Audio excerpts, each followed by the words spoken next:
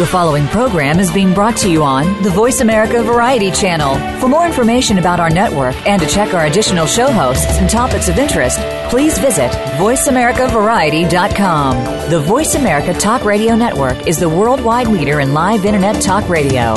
Visit VoiceAmerica.com. The views and ideas expressed on the following program are strictly those of the host or guests and do not necessarily reflect the views and ideas held by the Voice America Talk Radio Network, its staff, and management.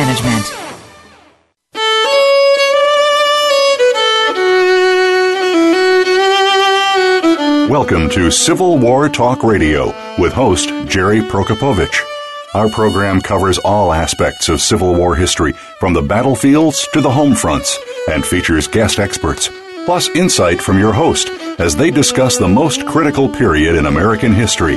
Now, here is your host, Jerry Prokopowicz. Thanks and welcome to Civil War Talk Radio. I'm Jerry Prokopowicz. If you could go back in time, and ask a Union soldier what unit he belongs to, the chances are he would name his regiment, not his brigade or division or corps, but his regiment, the 1,000-man unit he enlisted in and probably served with his whole military career. We know a lot about famous regiments, famous heroic regiments like the 20th Maine, the 24th Michigan, the Fighting 69th of New York. But some regiments had experiences that were less than heroic, not necessarily through any fault of their own. What was it like to serve in one of those units? Professor Leslie Gordon will share the answer with us tonight as we discuss her book, A Broken Regiment, the 16th Connecticut's Civil War. That's our topic today on Civil War Talk Radio.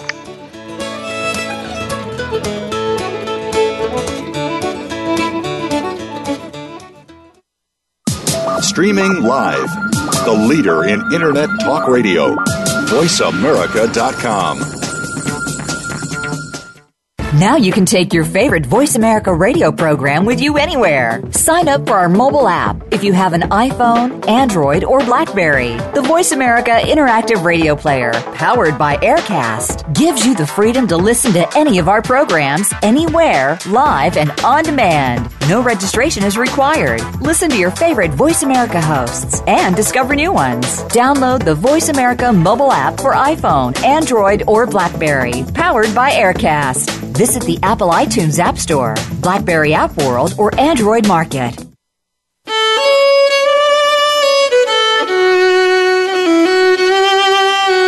You are listening to Civil War Talk Radio. If you have a question or comment about our program, please send an email to prokopowiczg@ecu.edu. That's PROKOPOWICZG@ECU.edu. Now, back to Civil War Talk Radio. And welcome to Civil War Talk Radio. I'm Jerry Prokopowicz, coming to you, as usual, from the third floor of the Brewster Building on the campus of East Carolina University here in Greenville, North Carolina. But not speaking for the university, nor for the University of North Carolina system or the general administration or anybody else, just for myself, and likewise tonight's guest will do the same thing. Well, it is a cold November Wednesday night here in the year 2014. It is the 151st anniversary today of the Gettysburg Address. The world will little note nor long remember what we say here this evening, but the Gettysburg Address continues to be a touch point of America's history and identity. And we'll be talking with some Lincoln people as we get into the new year around the time of Lincoln's birthday in 2015 and the anniversary of his assassination in April. In fact, we've got a lot of good shows coming up. We'll jump ahead to those.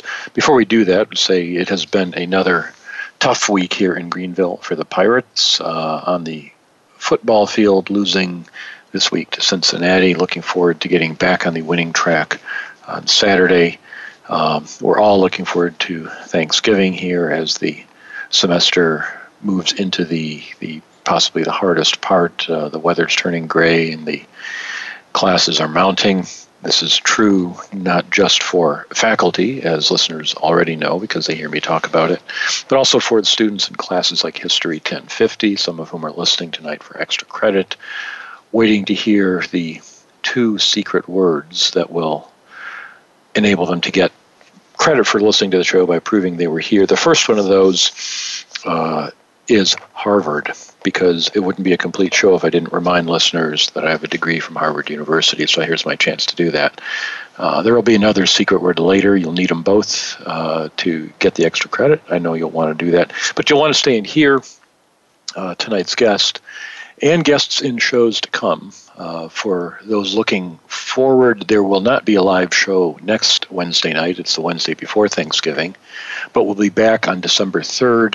Our guest that night will be Nicole Etchison, author of A Generation at War, The Civil War in a Northern Community, and she's writing about a small town in Indiana, the state where I lived before I came here. It'll be interesting to hear about that. On December 10th, Stephen Cushman has a brand new book, Belligerent Muse, 5 Northern Writers and How They Shaped Our Understanding of the Civil War. And then we'll take the holiday break, come back in January on the 14th with Larry Babbitts, former director here at ECU of the Maritime Studies program. He has written and edited many books. His most recent co-edited book is called From These Honored Dead, Historical Archaeology of the American Civil War. And then we've got Mark Christ on the 21st, Civil War Arkansas, The Battle for a State.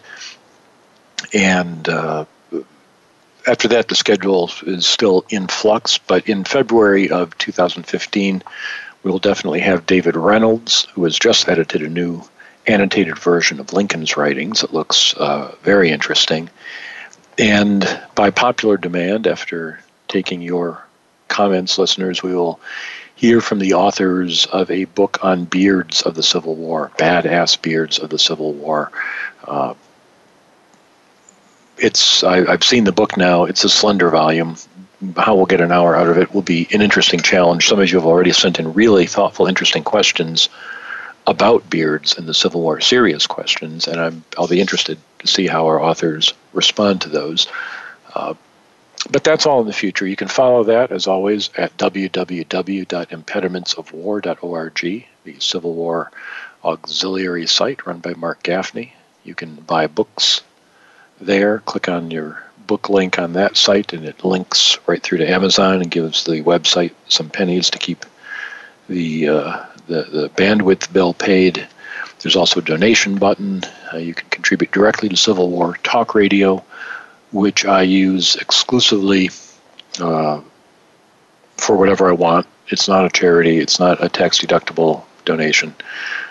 So it's just out of the goodness of your heart. And thank you to all who have sent in contributions recently, which in many cases actually do go to buy books.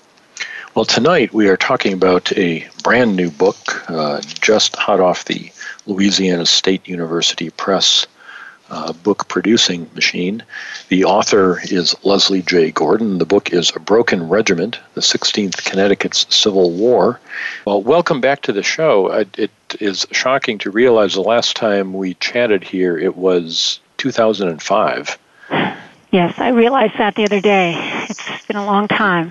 It does. At the time, I remember asking you, as we were discussing your work on General Pickett, and at the end of the show, as often I will do, I asked him, so what's your next project? What are you working on? And you said, I've got a little article, something on the 16th Connecticut, should be out soon. And 9 years later, here it is. Yes, it's been a long time coming. I'm very pleased to have this completed. Well, it looks really interesting. It is really interesting. I've read it, and it looked interesting from the start, and it lives up to it. Let me start with the premise that I raised in the introduction. We have lots of regimental histories, modern regimental histories, written in the 20th century as secondary sources about various regiments. The 20th Maine by John Pullen is probably the archetype of these from the 1950s. But what would move you to write or someone to read a book about a broken regiment, one that didn't perform heroically in every battle? Well, in some ways, I feel like I'm following a theme that began with George Pickett. I'm more interested in the non-heroes. I'm more interested in people that didn't do well in war and didn't live up to expectations. That's something that has drawn me ever since I began thinking about the Civil War. I feel like the attention's always been on the sort of on the heroism and courage, and not to say that didn't occur. Absolutely, it did. But I feel like that generally speaking, there is a celebratory narrative that remains. And so when I began, when I wrote my book about Pickett, I was so intrigued by this idea that this man really was a very troubled and complicated person, which to me made him more human. So when I stumbled on the 16th Connecticut, I am from Connecticut. I don't have any family or anything that was in the unit, but I wanted to do something northern, and I came across their story in Stephen Sears' book on Antietam. And it just stayed with me that they had been in battle very briefly, in uniform very briefly, and they rushed off to the front, and they failed. And I just wondered what happened next, what more was there to say about them. And Sears just sort of, he just leaves you there that they broke and ran. And I wanted to follow their story, and so that was largely what opened it up for me. And I like the idea of writing about common soldiers. I like the idea of writing about that sort of on-the-ground approach after writing about a Confederate general. So all those things came together for me. And I love regimental histories. I think that's the sort of nitty-gritty part of military history. But I wanted to do something different, certainly not just recount what they did, where they went. I wanted to apply more analysis to it. Well, this is a timely book. I'm looking at the current number of the Journal of the Civil War Era. The December 2014 volume just came out, and it's a special issue dedicated to coming to terms with Civil War military history.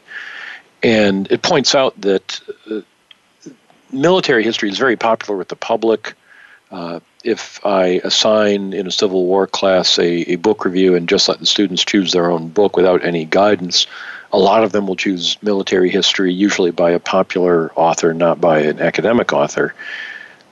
And those of us who write military history in academia, this issue points out, get the hairy eyeball when you go to a conference and talk about, I'm writing about a regiment. Have you experienced that?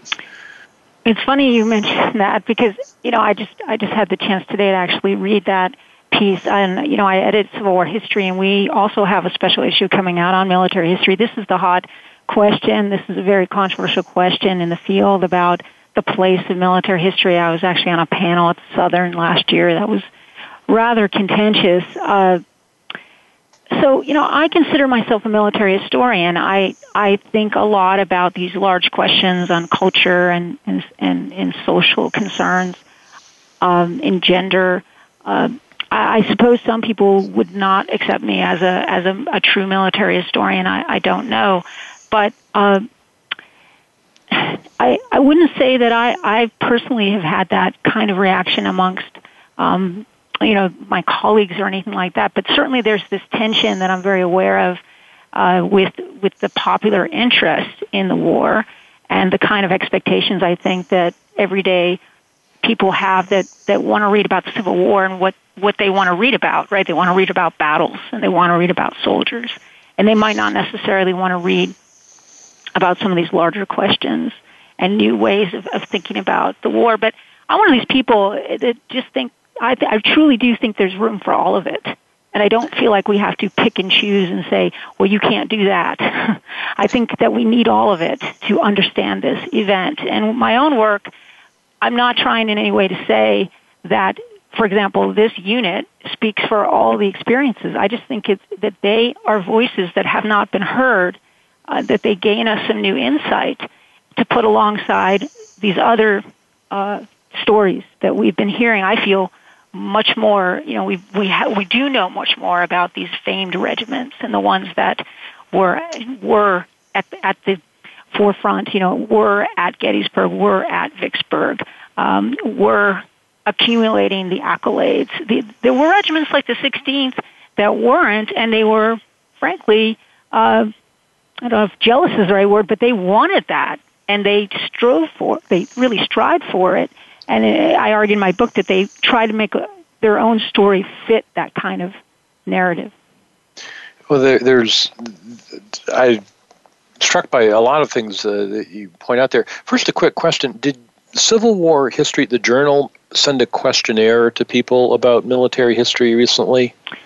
Right. So was that you guys? Or I couldn't find anything about it in the Civil War era article, and then I thought, maybe it was you guys. Right. It's my journal that I edit. So Earl Hess, and ours is about to come out. It's not yet out. It's any day. Okay. We're just a week or two behind the Journal of the Civil War era.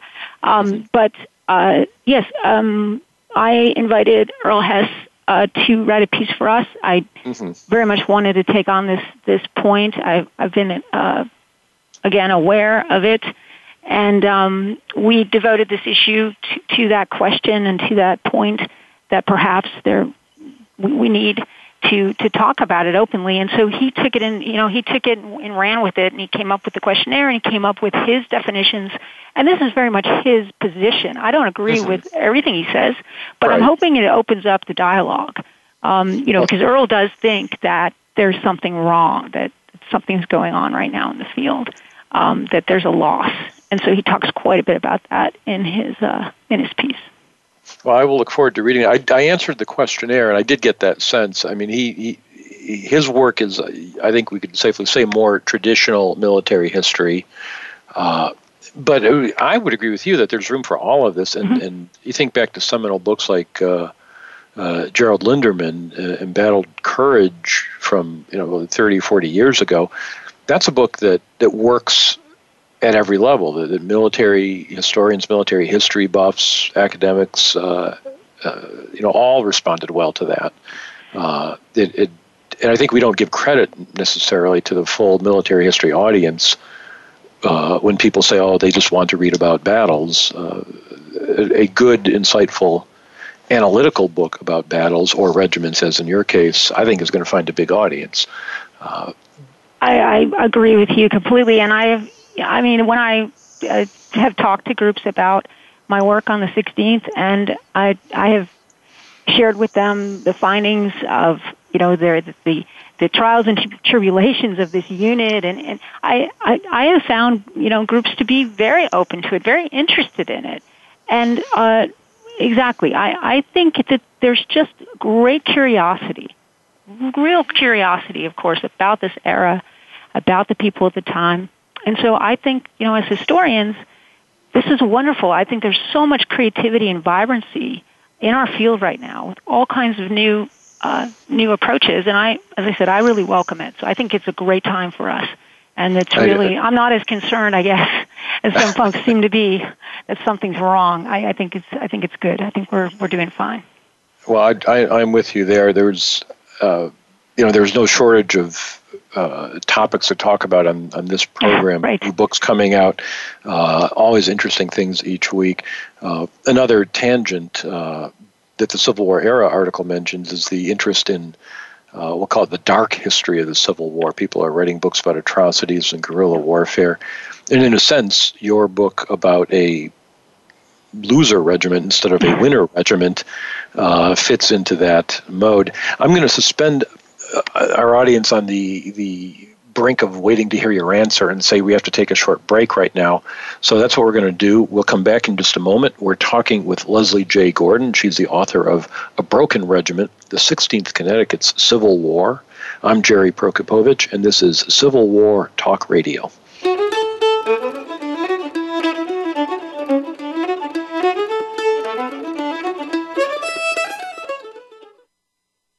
Streaming live, the leader in Internet talk radio, VoiceAmerica.com.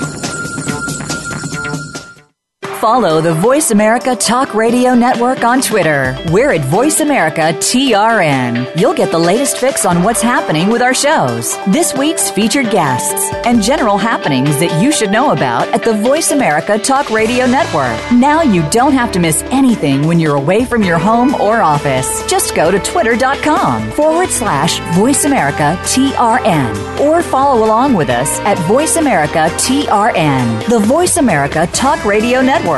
We're on the cutting edge of social media. Can you keep up? These days, everyone is looking for information on staying young, healthy, and fit.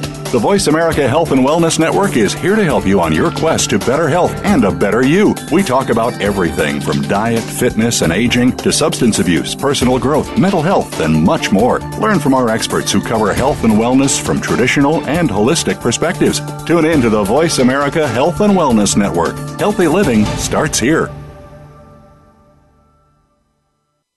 Ask the experts. Call toll-free right now, 1-866-472-5787.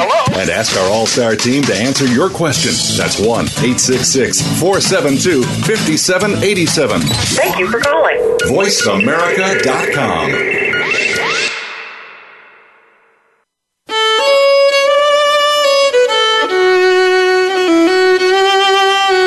You are listening to Civil War Talk Radio. If you have a question or comment about our program, please send an email to prokopovichg@ecu.edu. That's PROKOPOWICG@ecu.edu. Now, back to Civil War Talk Radio. And welcome back to Civil War Talk Radio. I'm Jerry Prokopowicz, talking today with Leslie J. Gordon. She is professor of history at the University of Akron and the author of A Broken Regiment, the 16th Connecticut's Civil War. We talked in our first segment a little bit about the state of military history and where a book like this fits in, and a regimental history, a very traditional form, but of a regiment that suffered in its military experience in a way that some more heroic ones didn't. Leslie, just to give the audience a sense of what happened, tell us a little bit about specifically what the regiment went through at Antietam, its first battle. Yeah, so they are created in the summer of 1862, and they leave Hartford. They're from Hartford County. They leave the state at the end of August, and they go off and fight at Antietam, which of course is September 17th, and it is a debacle for them, and it's largely, and in no way am I saying that, when I talk about what went wrong, it's pretty clear that they're not really to blame. They just were in a bad place at a bad time. It's late in the afternoon, and they're caught withstanding the bulk of Hill's attack, the Confederate attack, the below Burnside's bridge, but their greenness, their inexperience really comes through. They have no idea what to do. They don't understand what's being yelled at them, the orders being screamed at them. They can't really see. They're in a very high, the corn is very high, and they panic, and they do flee. And when they break, they also lead to the panic of another unit, the 4th Rhode Island, and also another Connecticut unit. And what also happens in the aftermath is that pretty much the unit never completely recovers its numbers. They suffer about 25% casualties from Antietam. That's dead, wounded, missing. But then there's just a steady stream. There's resignations. There's going to be, of course, sickness. Some of the men that are wounded will never come back. Some of them try to come back and are just unfit for duty. And they just seem to be, as I use this word broken, I use it for a number of reasons, but that's the term. That it is actually a quote from this Rhode Island officer who is recounting what happened with his own unit, and he refers to the 16th Connecticut as a broken regiment. And they just never get those, they're just never full strength again, and this just seems to be a mortal blow to them, with their morale in many ways, too. And they won't ever be in a large-scale battle. I mean, they're going to be at the Battle of Plymouth, where they're going to be captured and sent to Andersonville. But even that kind of battle, it's rather marginal. I think most people would agree in the scheme of things for the wars, as a decisive battle. So this is really it for them, Antietam, and that's it. I'm not saying, most regiments, their first battle, it's not as though, a green unit is going to perform well across the board. It's not unusual, right? But they never get another chance to sort of show that they've gained from experience. They fight at Suffolk, which is more of a sort of a skirmishing. And they're proud of themselves for that they can stand up and show themselves. But again, that's sort of anticlimactic compared to Antietam. So they got one shot at glory, and it wasn't to be theirs. Yeah, that's one way of looking at it, and I think it's so interesting. The 14th Connecticut, which was raised at the same time from the same place, the same county in Hartford County, they leave the state about the same time, and they're in Antietam as well, and they do well, and then they're going to continue on with the Army of the Potomac. The 16th will be removed. They will end up in garrison duty. And then, of course, at Plymouth. The 14th will continue onto Gettysburg, onto the Virginia campaign, and so on. They'll be at Chancellorsville, and they will have all these battlefield honors. And I found evidence, of men in the ranks of there's this great letter to one of the Hereford newspapers by a member of the unit, just saying, essentially, here we are doing the real fighting, and we're not getting attention for it. And I think that's very telling. The 16th Connecticut, interestingly, had a lot of connections to the Hartford Press, so they did get a lot of coverage in the newspaper. But their experience, their service, wasn't the conventional service. The 14th Connecticut was, and the 14th Connecticut is more what I think most people think of as the Civil War experience. And fighting in all the major battles. The point about newspapers is interesting because you note that right after Antietam, the first newspaper reports about the 16th at Antietam described their heroism and how well they did when, in fact, they panicked and ran away. Right. But that brings up a couple things. One is the unreliability of contemporary newspapers as sources of information for what's going on. Reporters have no idea often, and that doesn't seem to have changed entirely in the modern era. But it brings up another point about sources, which is the regimental history as a genre, by which I mean the ones written by the members of the regiment. In the 19th century, I'm sure listeners have read some of these at one time or another. It was not uncommon for the veterans to write at some point, 10, 20, 30 years later, a history of their own regiment, publish limited copies for the members and their families. And for years, these were treated as useful primary sources. I used a lot of them when I wrote about the Army of the Ohio. And you pointed out in your introduction that somewhere in the last 20 years, historians turned on them and said these are poison. We can't use these sources anymore. Right.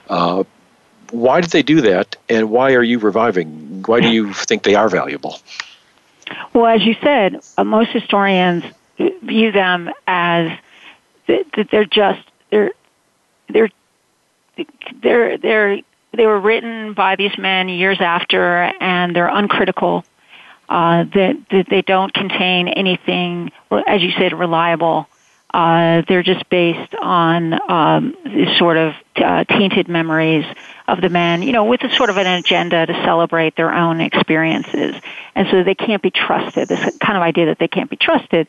But even like you said with the newspapers, sure, that they're either going to be unreliable or they're trying to promote an image, which is something that really intrigues me, and that I don't discount any of these sources because of that, because I'm interested in that image. I'm interested in that story that is out there and trying to be, that's trying to gain traction. And so I tried to look at all those different and sometimes competing versions. Particularly Antietam was a great way to, I could sort of line them up, and I do that in that chapter on Antietam.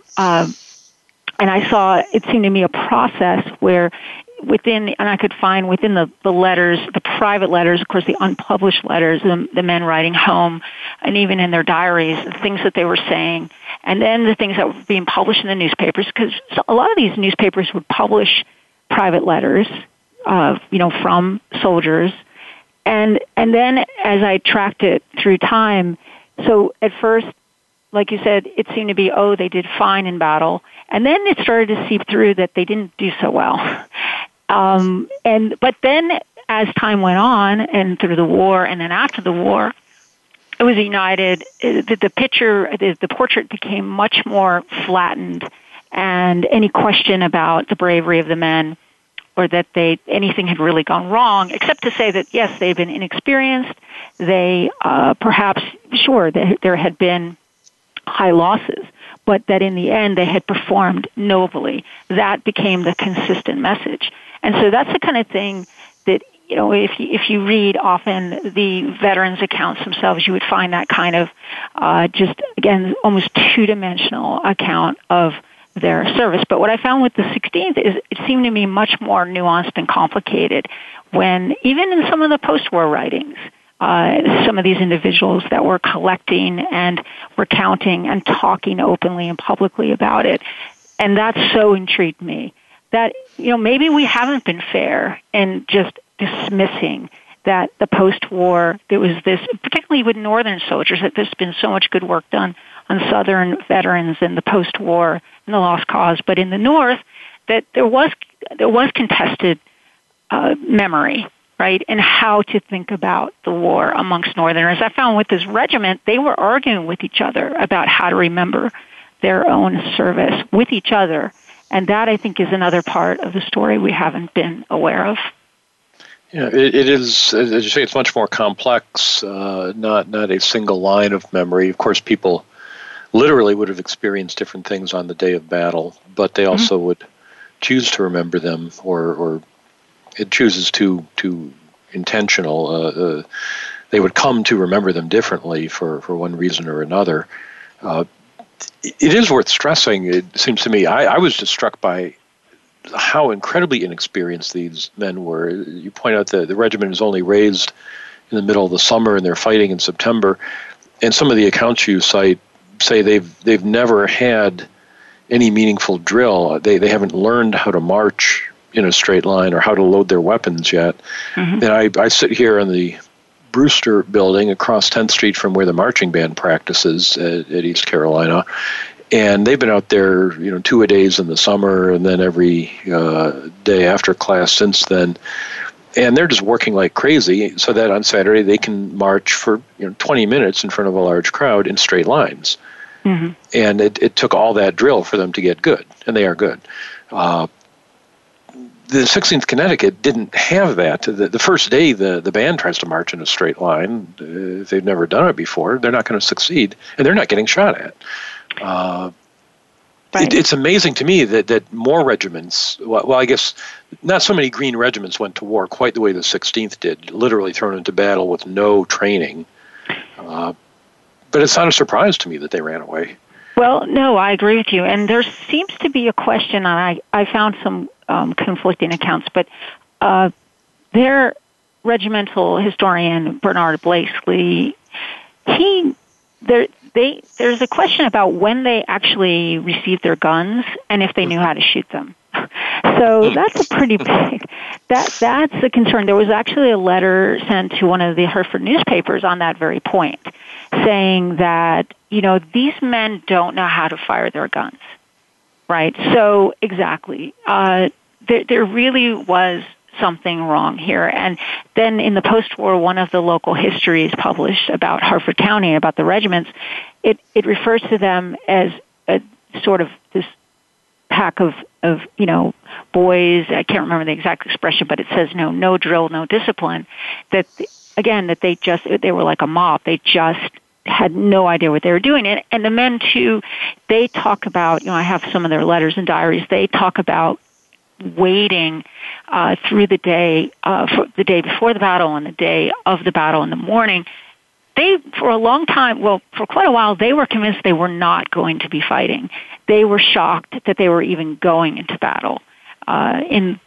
given the conditions of the fact that they had been in uniform so briefly. So absolutely, one of the soldiers, Robert Kellogg, wrote his father and called it murder because they were so ill-equipped.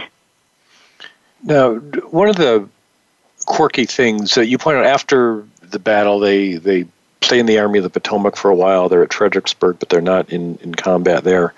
And they get sent down to Virginia, away from the front lines at Newport News and at Suffolk, and they engage in some minor skirmishing there. One of the odd things that happens is there seems to be a constant question if they actually are in the Army at all. Right. What was that about? There seems to be this, they start to get this impression of themselves that they're being mistreated, that they have been singled out. And I think this, of course, starts, obviously, in the aftermath of Antietam, that somehow someone is to blame for what went wrong. And the other thing I stress in that book, of course, is the high expectations put on them because they are from Harford County, and, Harford being the capital, and they come a lot, they represent some of the best families of the state, and on and on. But, yes, that they first of all, I think the first key to this is they're not getting paid.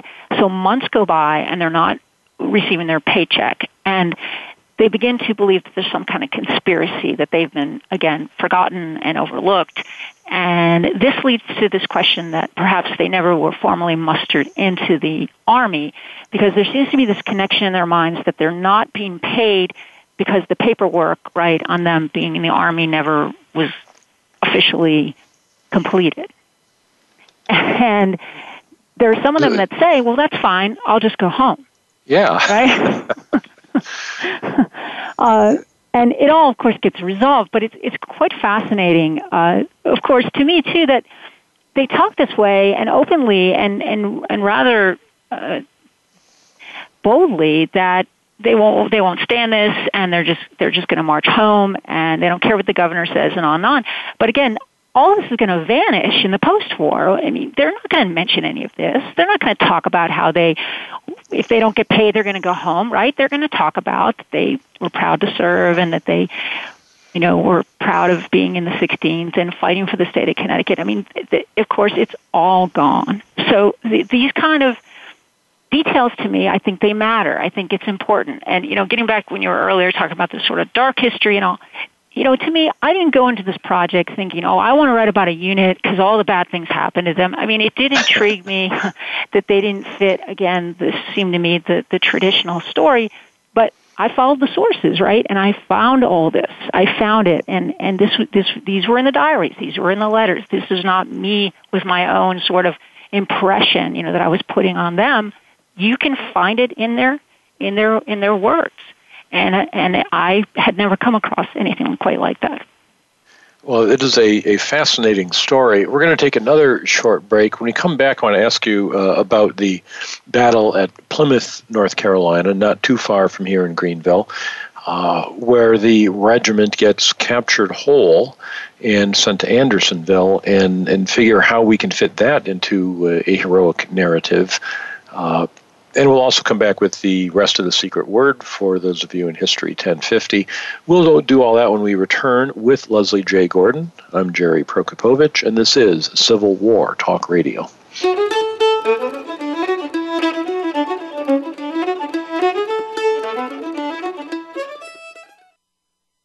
Streaming live, the leader in Internet talk radio, VoiceAmerica.com. Follow the Voice America Talk Radio Network on Twitter. We're at Voice America TRN. You'll get the latest fix on what's happening with our shows, this week's featured guests, and general happenings that you should know about at the Voice America Talk Radio Network. Now you don't have to miss anything when you're away from your home or office. Just go to twitter.com/Voice America TRN or follow along with us at Voice America TRN, the Voice America Talk Radio Network. We're on the cutting edge of social media. Can you keep up?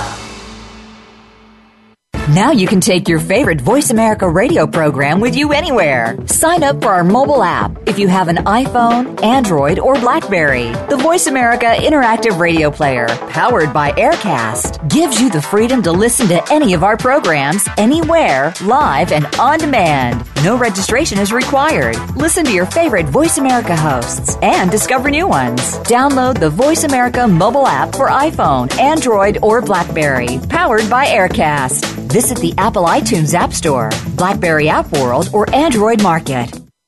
Stimulating talk. It gets those synapses in the brain firing really fast. All the time. The number one Internet talk station where your opinion counts. VoiceAmerica.com.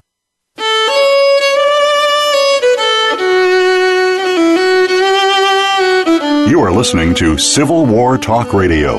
If you have a question or comment about our program, please send an email to prokopovic@ecu.edu. That's PROKOPOWICZG@ecu.edu. Now, back to Civil War Talk Radio. And welcome back to Civil War Talk Radio. I'm Jerry Prokopowicz, talking today with Leslie J. Gordon, author of A Broken Regiment, the 16th Connecticut's Civil War. We've been talking about the regiment's experience at Antietam as an untrained, raw regiment thrown into battle. It's the next and second and only other major engagement, and not even that major, I suppose, is at Plymouth in April 1864, Plymouth, North Carolina. And in honor of the 16th Connecticut, the secret word for those of you in history, 1050, is skedaddle. Look it up. Bring the definition with you on Friday to class, and you'll get credit for listening to the show. Skedaddle works with our regiment tonight, Leslie. At what they do at Plymouth, of course, is actually surrender. Plymouth is, again, not very far from here. I was at a reenactment there last June and met two people who ended up being on the show, interesting, connected with the reenactment community. And it's still in the middle of nowhere, Plymouth, North Carolina. It's really a remote, rural place. And I can understand the 16th Connecticut feeling that after serving in Southside Virginia, which at least has something going for it, now they're out in nowhere's land, while other regiments are getting the glory at Gettysburg or Chancellorsville. They've got nothing to do there, and then they get attacked by a much larger force, and they end up surrendering. So, well, this leads to a couple things. How do they deal with that, I guess? Let's start with that. Right. And just to back up, before they're sent to Plymouth, when they're at Portsmouth, Virginia, they are so comfortable there. They build these wonderful cabins, winter cabins, that they talk about how snug they are, and one of their members says it's a perfect village, and it sort of reminds him of New England, and some of their wives are visiting, and they can get, it seems, anything they could ever want. I mean, it doesn't seem like soldiering at all. One of them even says that. And when they're ordered to go to Plymouth, they're so angry about it, they burn their camp down, which is quite remarkable. And several of the officers are arrested and court-martialed. And, this just shows, again, this regiment, I mean, they have this sort of push and pull about being soldiers, that they're feeling this autonomy, that they're not just going to be pushed around, but at the same time, of course, they are soldiers. They have to go wherever they're told to go. But so they go to Plymouth, and they feel that it is the edge of the world and that they're being forgotten. They're also angry. I talk quite a bit about this in the book too. They feel that the people at home, the men who aren't serving, are just as bad as the Confederates, right? That they are disloyal. They talk a lot about copperheads, and they also think the war is about too much about money. So they've got a lot to say. They have a lot to say. They complain quite a bit, and it seems to me to underscore the sense that they feel, they are sacrificing. They're out there, and again, from our perspective, and you can compare them to what if you take the 14th and what's the 14th up to, and by 64, they're about to go into the hard campaigning of the summer of 64, certainly, which is going to be pretty bleak. But and they've just gone through, again, going back to Gettysburg and everything. But the 16th doesn't have that perspective. They just only see what they're dealing with, and they're pretty much miserable about it. But Plymouth does seem to be the edge of the world. They don't think they're going to be attacked. There's some rumors they're going to be attacked, and then, of course, they are. And it's a 3-day siege, and they're surrounded and overwhelmed, and they finally, the entire outpost is they surrender. Henry Wessel surrenders to the Confederates, and so yes, the 16th isn't, of course, the only regiment that's captured, but again, compared to the rest of their experience, this just seems completely devastating to them. Well, I mean, it is to all of them. I don't mean to say that it's not to any of these men that are going to end up in Andersonville, but it's a shock. It's a complete shock.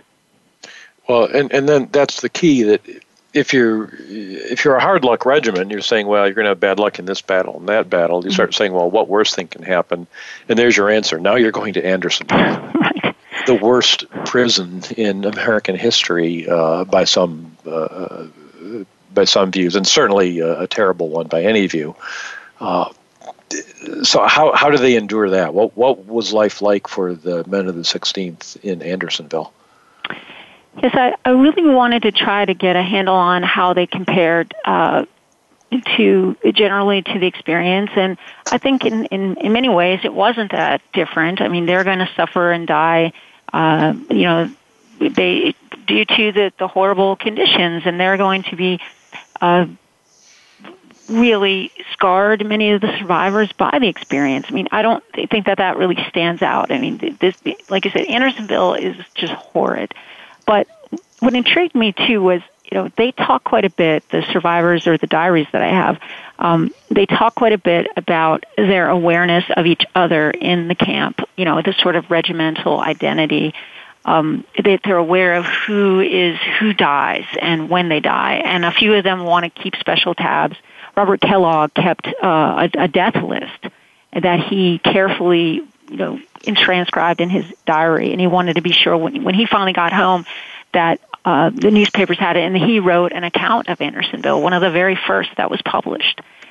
And also, but I found at the same time as a strong regimental sense of identity and connection, there are also strains, because despite the fact that after the war, and even people like Kellogg are going to claim that nobody in the regiment took paroles, which meant you could get out of the prison, you could get better food, you could just escape that horrible pen and the conditions and help the Confederates. You had to swear an allegiance to the Confederacy. Kellogg said nobody did this. I found evidence that several members of the regiment did. And so that is, that again is going to be completely gone from the post-war record, from the public descriptions of the unit. And I found that really intriguing. It was interesting that some of the soldiers in their memories post-war not only remembered that some of their comrades did this, but didn't blame them for it either. Yeah, so I found, right. So in like you're saying, in the private, in sort of more private, right. Like in some of the diaries or some of the accounts that seem to be meant for family members, they talk about it in a very personal way. That's right, and that's fascinating. They say that I am alive today because this comrade of mine accepted a parole and went outside and got me food, got me clothing, protected me. And so it became this sheer question of survival. So you had those relationships that they're very much still about the regiment in many ways, right? Because their relationships based on the regiment, but they're not about this larger unity, in the face of adversity question that the regiment stayed true to the Union against the Confederacy. So it's a different level, a different kind of complexity. And also, somebody like Oliver Gates, he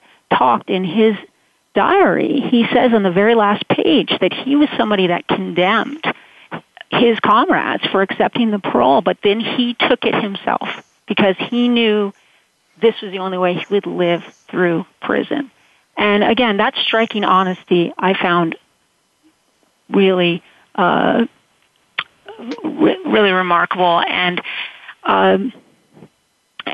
worth noting that these men, that they were within themselves really struggling with the larger ideals, why they were fighting, what they were fighting for, and what they were supposed to do with this prison experience. It didn't match, of course, anything that they could have seen coming. And it certainly didn't match anything that they had experienced going into that prison environment. And some of them decided this is what they had to do to live, to make it back home again. The war does come to an end, and they do get to go back home, although even here you describe steamboat accidents and paperwork delays, and it's one thing after another, and you're just cheering for these guys to please let them get back to their homes and families. The few survivors get back. How many survived from the initial 1,000, give or take, who enlisted? These numbers are hard to pinpoint because I looked a lot at Ira Forbes, who went through the prison experience, and he kept quite a few records and numbers. He's the one, I think, had some of the best numbers from what I could tell as far as who died in prison. I think the numbers they're close to like 90, I want to say, that died in prison. I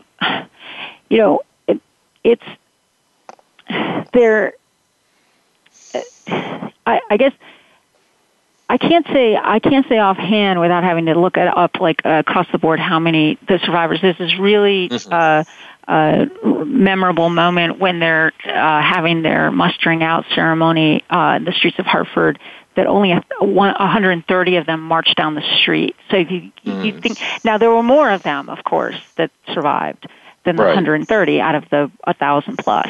But the fact that the 100, just 100, that's a tiny, that's a skeleton of them that ended up home.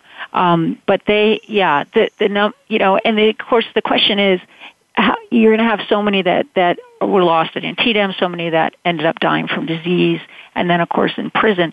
But then the thing that's so hard to track as well is that how many of them are going to end up dying from in the aftermath of the war, right? Particularly from Andersonville.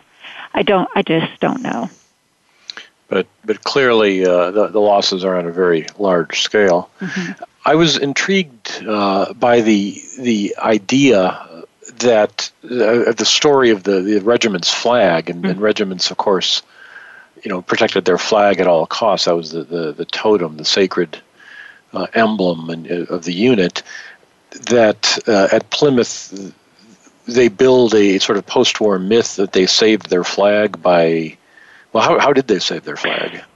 Well, this story I originally did not think was true. In fact, I even talk about it in print at one point and did not think, I discounted it, but I've come to believe that it's true. Okay. This is one of the problems in writing on this unit and going through all these varying versions of events. But the story is that when it became clear that they were going to be captured at Plymouth, their Lieutenant Colonel, John Burnham, ordered the color guard to gather up the flags and tear them into shreds. And some of them were just destroyed. I mean, there's some accounts that they burned some of them and just buried them, but that many of them, they dispersed them amongst themselves, just took shreds of them and just hid them in their uniforms. And then that many of these men, kept those shreds with them and went into into Andersonville and into other prisons and kept them into the post-war. And then after a little bit after, they, in a reunion, brought those shreds back, and then they created a new flag. And the new flag is white with a blue center, and the blue center is made of all those shreds. And that flag is, you can see it. It's at the Capitol today, the Connecticut State Capitol.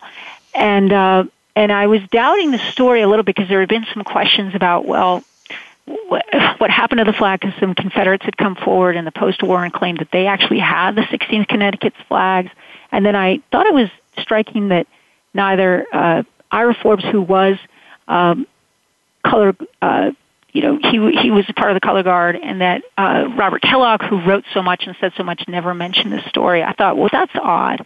Why wouldn't they talk about it?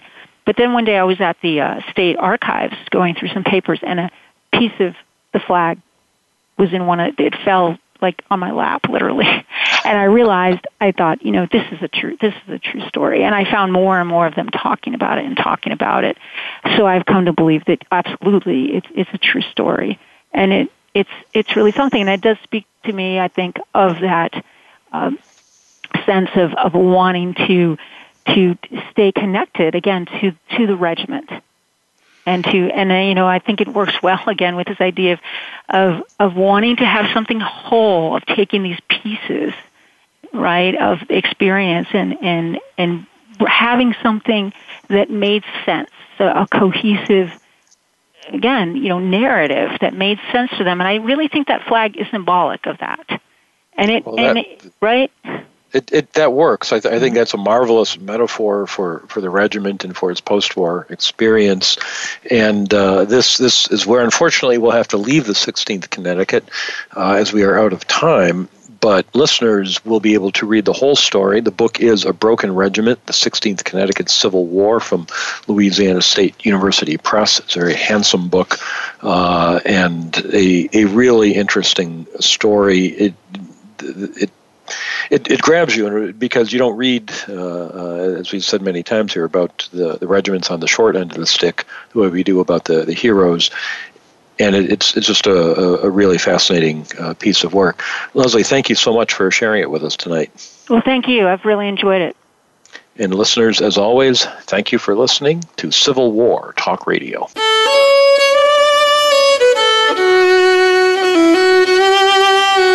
Thank you for embarking on a part of American history this week. Civil War Talk Radio with Jerry Prokopowicz can be heard live every Wednesday at 4 p.m. Pacific Time, 7 p.m. Eastern Time on the Voice America Variety Channel. Have a good week.